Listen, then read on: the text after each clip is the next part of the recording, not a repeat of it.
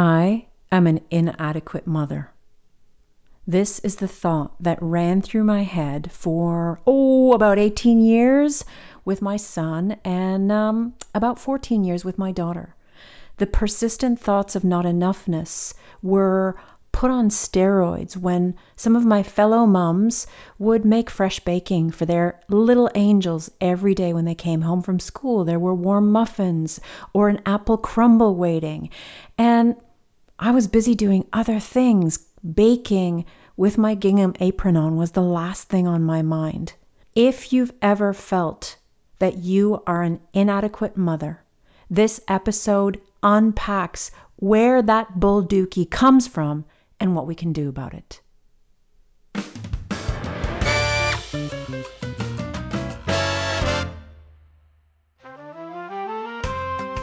Hello and welcome to Enough, the podcast. I'm your host, Mandy Leto. This show is a mashup of inspiration and exploration around what gets in the way of us feeling good enough.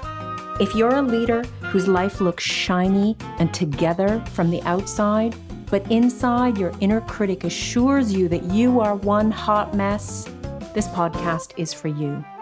It's time to own your worth. Quirks, foibles, imperfections, and all. Welcome to Enough.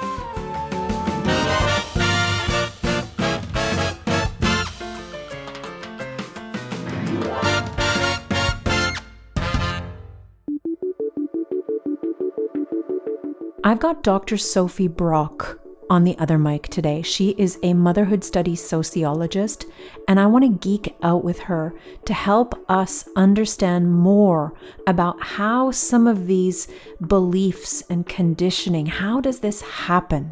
How are we exposed to it at a young age?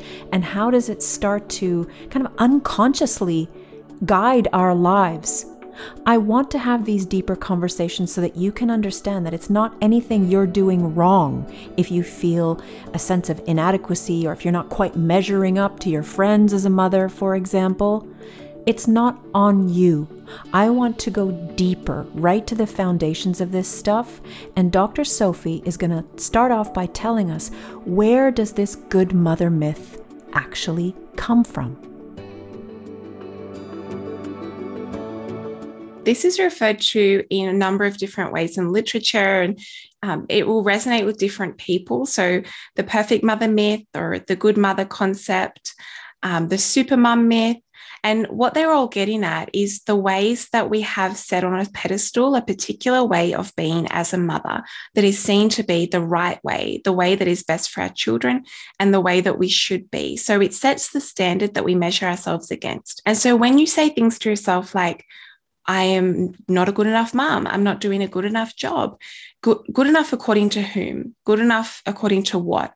And when we first answer that response, you mentioned comparing yourself with your friends. And that's one way this can play out, right? And going, well, she wouldn't do things like this, or I'm not as good at her at this, right? So we're comparing ourselves directly with those that we know. We can also be comparing ourselves with our own mother, with other maternal figures that we've experienced in our lives. We can be comparing ourselves with people from social media that we follow, people who are fictional characters, right, in novels or in movies or TV shows.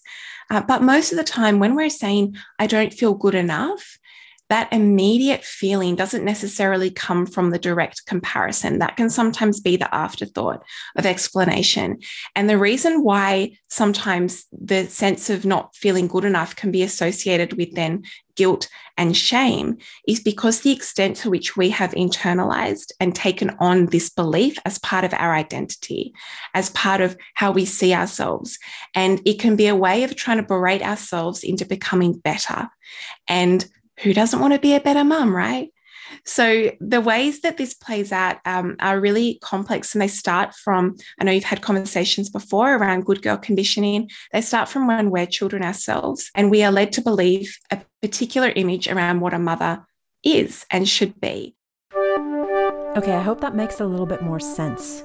I asked her to take us even deeper into understanding what does this look like structurally. So if she could kind of summarize everything she's done in her doctorate and all the copious reading that she's done to help us in 3 minutes or less, no pressure, Sophie, to understand how is this baked in to the society and to the structure that we know. Here's what she says.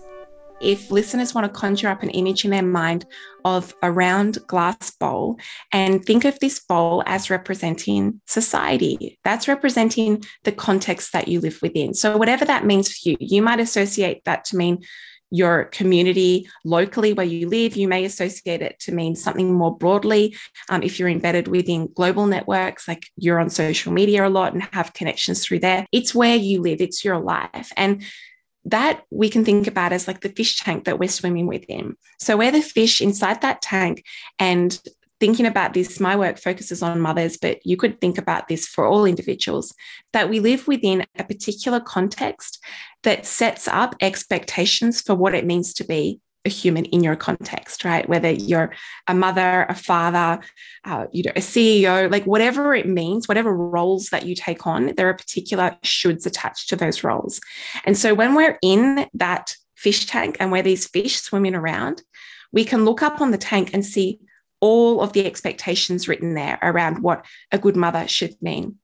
And a way that you can start to unpack this for yourself is to get out a sheet of paper and write down whatever resonates, either a good mother is or a perfect mum is, and just start writing out all of the things that come to mind. And some of the things can look like she has limited screen time for her children, right? She might bake from scratch. She may be a stay-at-home mother, or she may be a mother who is engaged in paid work, right? She can provide for her children in a particular way. She's likely married in a heterosexual relationship. The perfect mother put on the pedestal is also usually white. She's usually middle class. She's usually able-bodied. She has children who don't have additional needs and disabilities. So, I could rattle off a huge long list of all of the things that go into that shooting. But the thing is that we often don't recognize this. We've taken it on as part of our own belief system because it's how we've been socialized. And so when you're within the tank, it's actually really hard to make that visible sometimes. And that's part of what my work does. And that's what I hope people take from this conversation, to know that we live in a particular context. And that context is really pivotal in shaping our beliefs about ourselves, others, and the world around us. So that's a kind of basic breaking down of how the individual and society are in relationship with each other.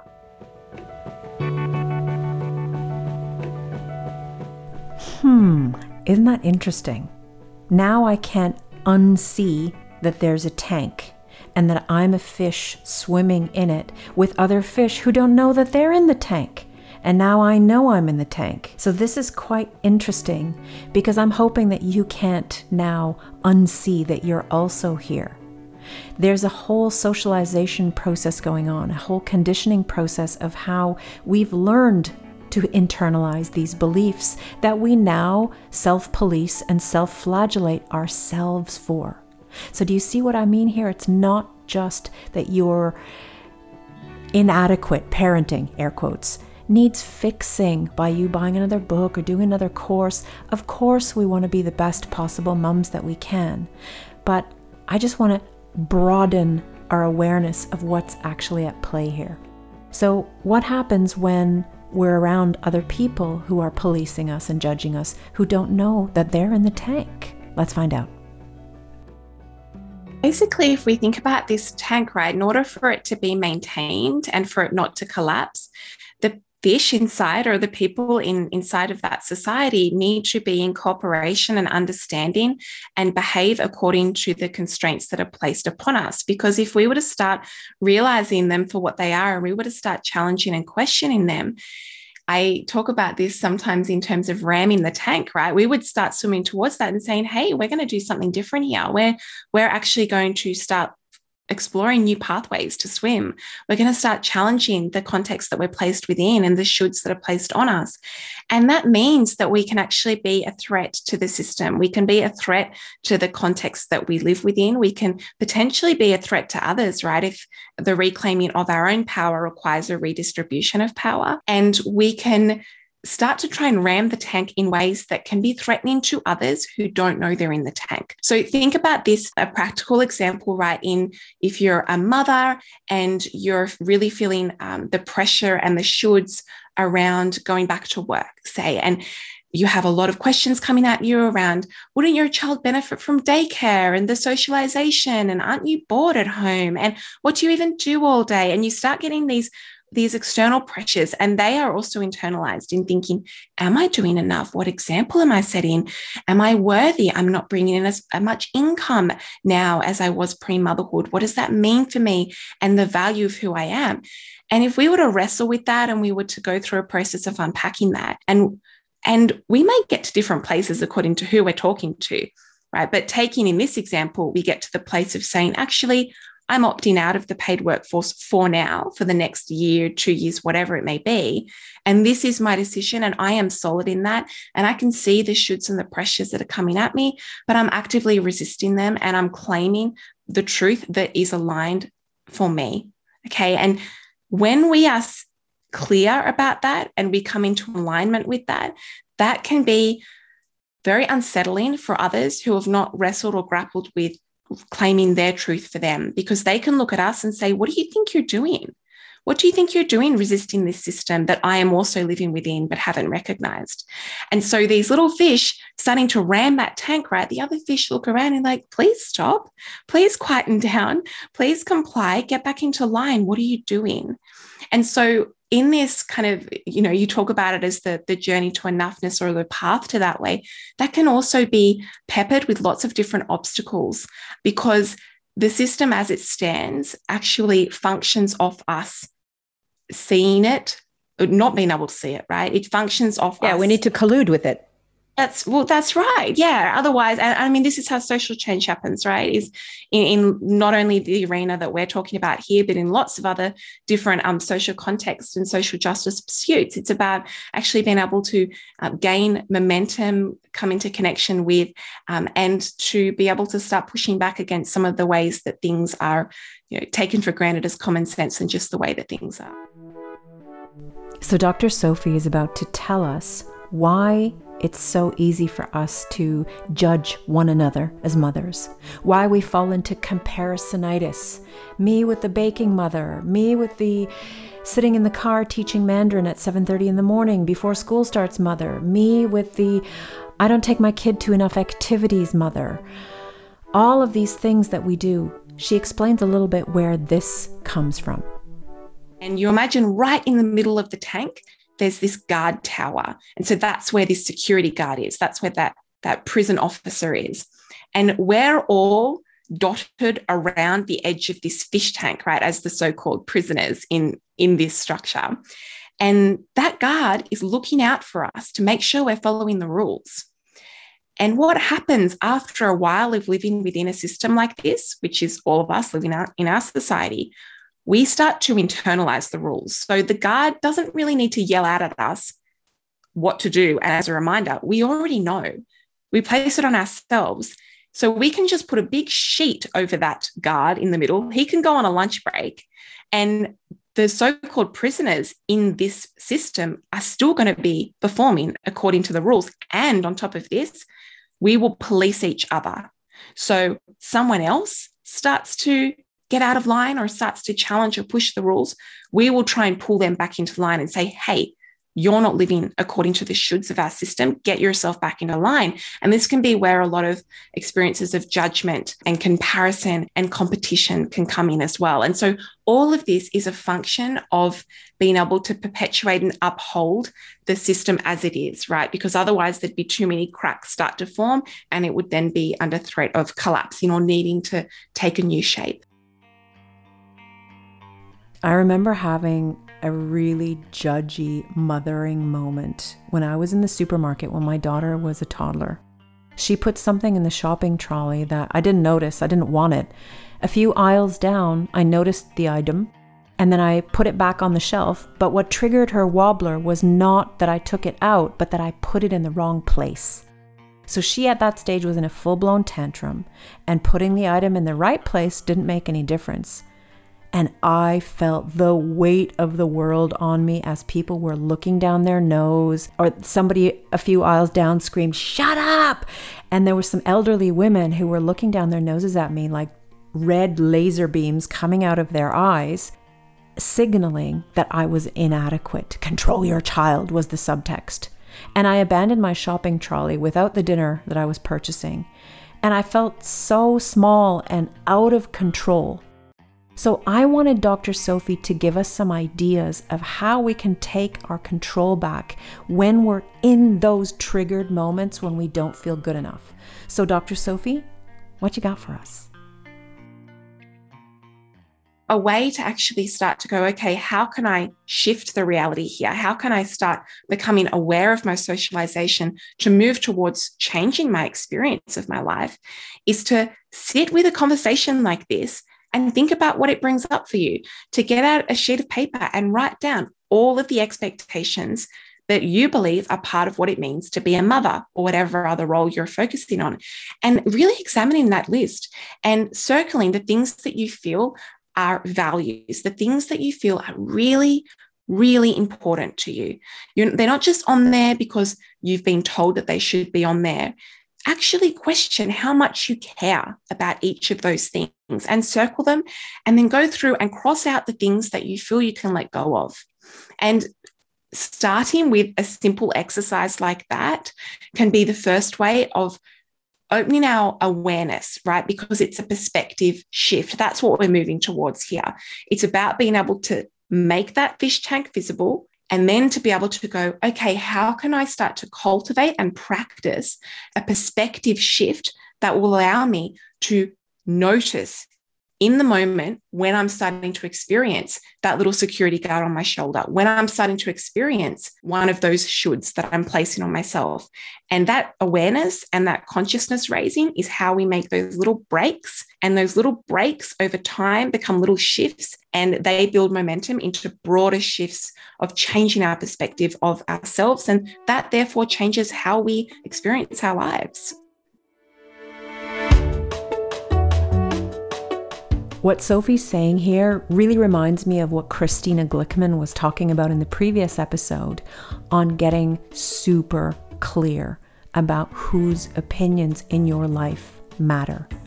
What actually is important to you? How are you choosing to intentionally live on your own terms?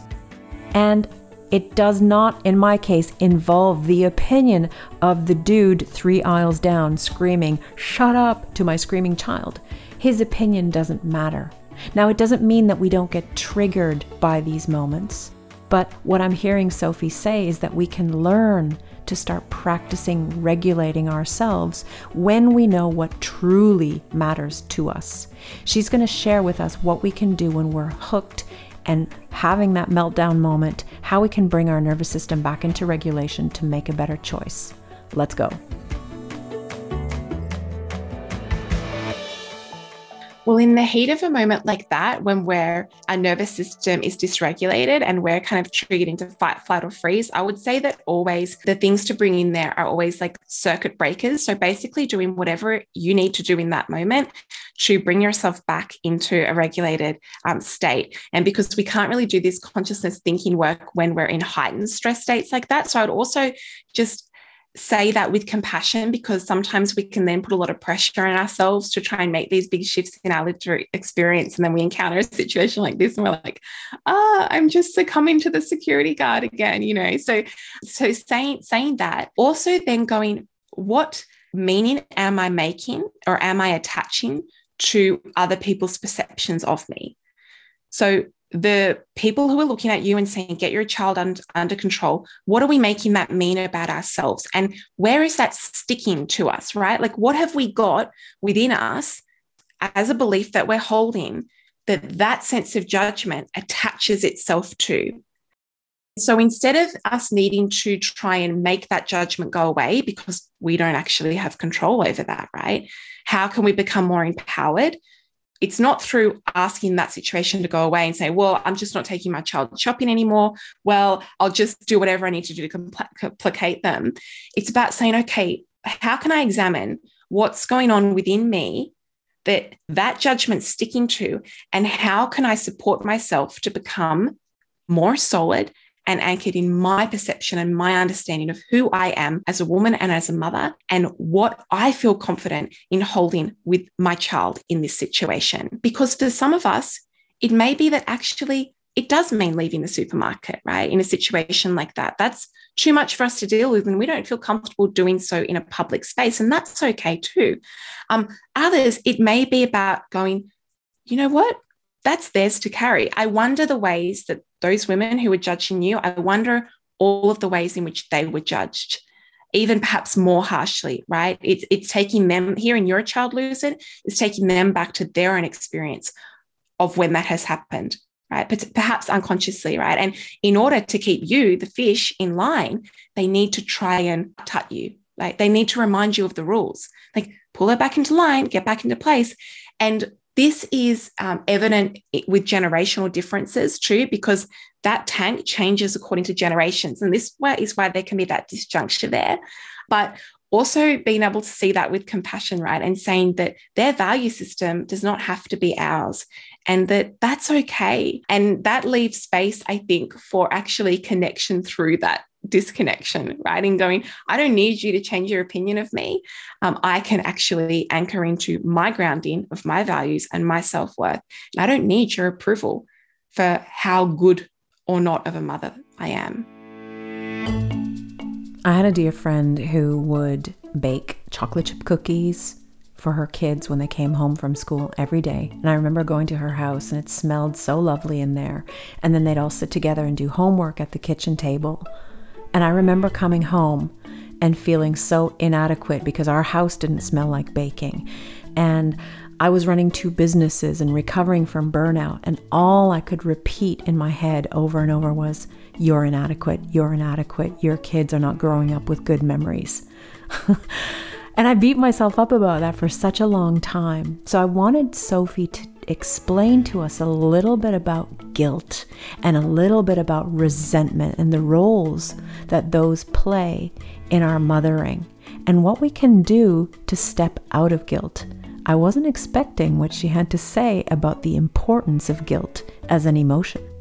I would actually say in a lot of ways that guilt is a really self-focused emotion, and that when we stay in a place of guilt, we're actually stripping our children of the presence that we probably yearn to give to them. So how this can look, in example, with the cookies, right? You may feel really guilty that they come home and that you haven't baked them cookies. And I know this is, we could use a million different examples, but like, this is a tangible one to dig into.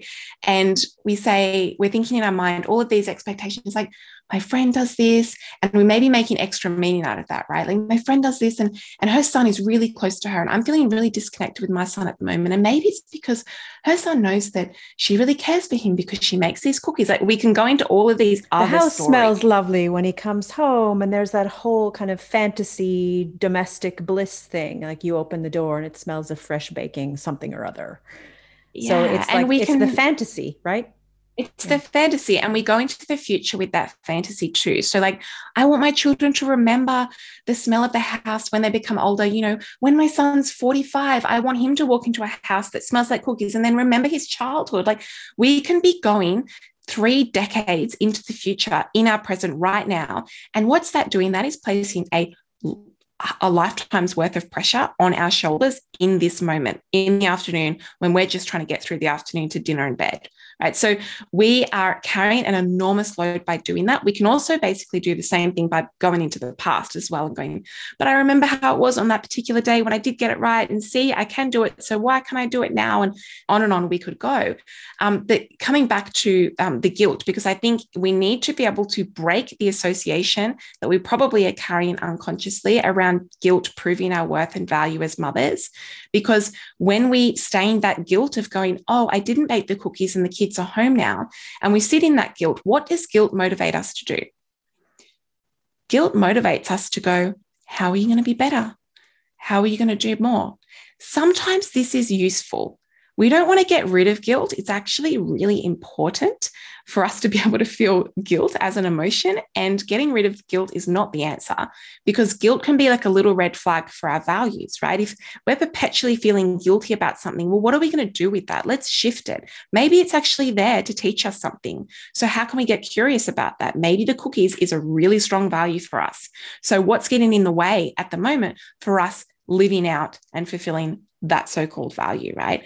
But part of what guilt can do is it means we can loosen our boundaries, because they've come home, you haven't baked the cookies, you're feeling bad about yourself, I'm not good enough in yourself, and your child, let's think of an example, asked to play video games. There's a rule, no video games after school.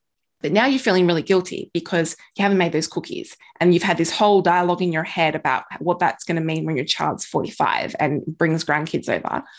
And so we can be motivated to loosen and relax our boundaries a little bit to compensate for the guilt that we're feeling, and to try and make ourselves feel better, actually. But we frame it as in making our children feel better. And so we can loosen our boundaries a bit. And what happens over time in motherhood when we do this, we say yes when we want to say no. We stay a little bit longer when we want to actually leave. We start shifting our behavior in ways that create more and more disconnection between how we actually feel and what we actually want and desire and believe, and what we actually do. And when we do that repeatedly over time, this could be over time of a day, a week, a month, a year, we start to have a low level simmering of resentment, because it feels unjust. And when we're out of disconnection with ourselves, it feels as though we're not able to live our lives, right? Whose life are we living here? And that simmering and underlying of resentment sort of sits there and bubbles away. And then we get a trigger. And so the trigger could be a comment that our partner's made when they've walked in the door. A trigger could mean our children saying something about, you never do this for us, or whatever it may be. It could be something small, it could be something big. And what happens then when we get that trigger? We blow, right? And this is how anger and guilt are connected, because we're just been carrying all of that weight of the decades worth of worry about the house smelling like cookies and every other relaxed boundary that has happened then in response to that. And then we wonder why we lose it and why we come out of disconnection with ourselves. And then what happens then? Well, good mothers don't experience anger or resentment or rage or frustration or impatience. And so I'm feeling terribly guilty again. And then on we go. So part of how we actually break this cycle is by going back to recognizing what our guilt is there to tell us. Why is it there? Why is it showing up for us? And let's use it rather than sitting and stagnating in it, because that's not good for us. And we're not doing our children any favors either by doing so. I love this. So this just demonstrates this insidious cycle. So do you have a final technique for us? In other words, like, why is guilt showing up? What is it trying to tell us? If you're a mother listening, you're thinking, wow, yes, I experience this cycle. What do you do? Do you dialogue with your guilt? Do you literally ask the feeling as it comes up, like, why are you here? And what are you trying to tell me? Yeah, I would say so. If you feel as though you're in a regulated state of mind, right, in terms of you're not flipping through that cycle really quickly and going into anger or frustration, going back to that shopping example, doing whatever we need to do in the moment of all different strategies. I'm sure people can gain resources around mindfulness and all sorts of techniques to support ourselves being embodied in our experience and calming our nervous system. But then actually speaking to that guilt. And so first saying, what are you trying to say? Why are you here? What am I experiencing? Who am I subordinating to? Who am I comparing myself to? So the first thing, where is this coming from? Why are you here? The answer to that will then depend on where we move next, because it might be there because it's asking us to come into greater alignment with a value that we have. It's actually there to ask us to come into greater connection with what is truly meaningful and valuable for us. And if we find ourselves at that place, the next thing we need to ask is, what is in the way of me living in alignment with that right now. And this can sometimes be pretty confronting because there can be all sorts of answers which may come up, which may feel uncomfortable, but recognizing that there's a reason why we can't. Sometimes that will be because of choices we've made or are making. We might be prioritizing other things, right? Like going to bed super late in order to get that tiny bit of quiet time in for us, and that is the reason why we don't get up in the morning and bake the cookies, right? So questioning, well, what is it that I value here? Is it my rest, or is it the smell of the house smelling like cookies? So having that as an avenue to actually get into greater connection with what it is we value and what we want, or being able to say, actually, I don't care about this as much as I thought I did. I can see all of the ways that my kid walking into the house and not smelling cookies is actually really valuable for them. I can see all of the ways that actually they would experience lots of disadvantages by walking into a house smelling like cookies, because maybe if I didn't truly want to bake those cookies, I would carry with me a sense that my kids owe me something because I bake them cookies every afternoon. Maybe that tethers my child to a sense of owing me in some way, right? Maybe actually the best thing that I can do to support my child is spending the time I would be making the cookies doing something that really lights me up. Okay, if it's not this is assuming it's not the cookies. And maybe actually part of how to support my child into growing into a human being that is able to be connected with themselves and their wants and their desires and who they are is by being able to do that myself.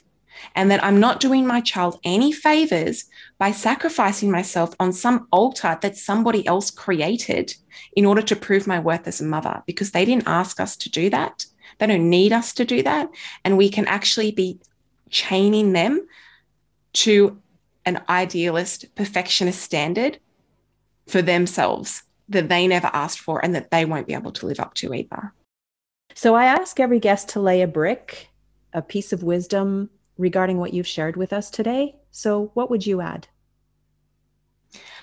I would ask people to ask themselves, who is this for? Regardless of what is the one next step they're taking, who is this for? What purpose is it serving? And I think sometimes if we get really honest with ourselves about the answer to that, we can pull back layers and layers and layers, and we can kind of be left with a question mark there of going, who actually is this for? What does this actually mean? So I'm hoping that question can be a catalyst for us to come into greater connection with ourselves and shake off some of those shoulds that we've been talking about here. Where can people hang out with you, Sophie? Sure. So I am on Facebook and Instagram at Dr. Sophie Brock, and my website, the same, drsophiebrock.com. And I have a podcast, The Good Enough Mother. So those are the places that people could find me. And yeah, I'd love to connect and hear what you think about the episode. Thanks for having me, Mandy. Oh, this was so much fun. I've learned a ton. Thank you for playing with us. Thank you.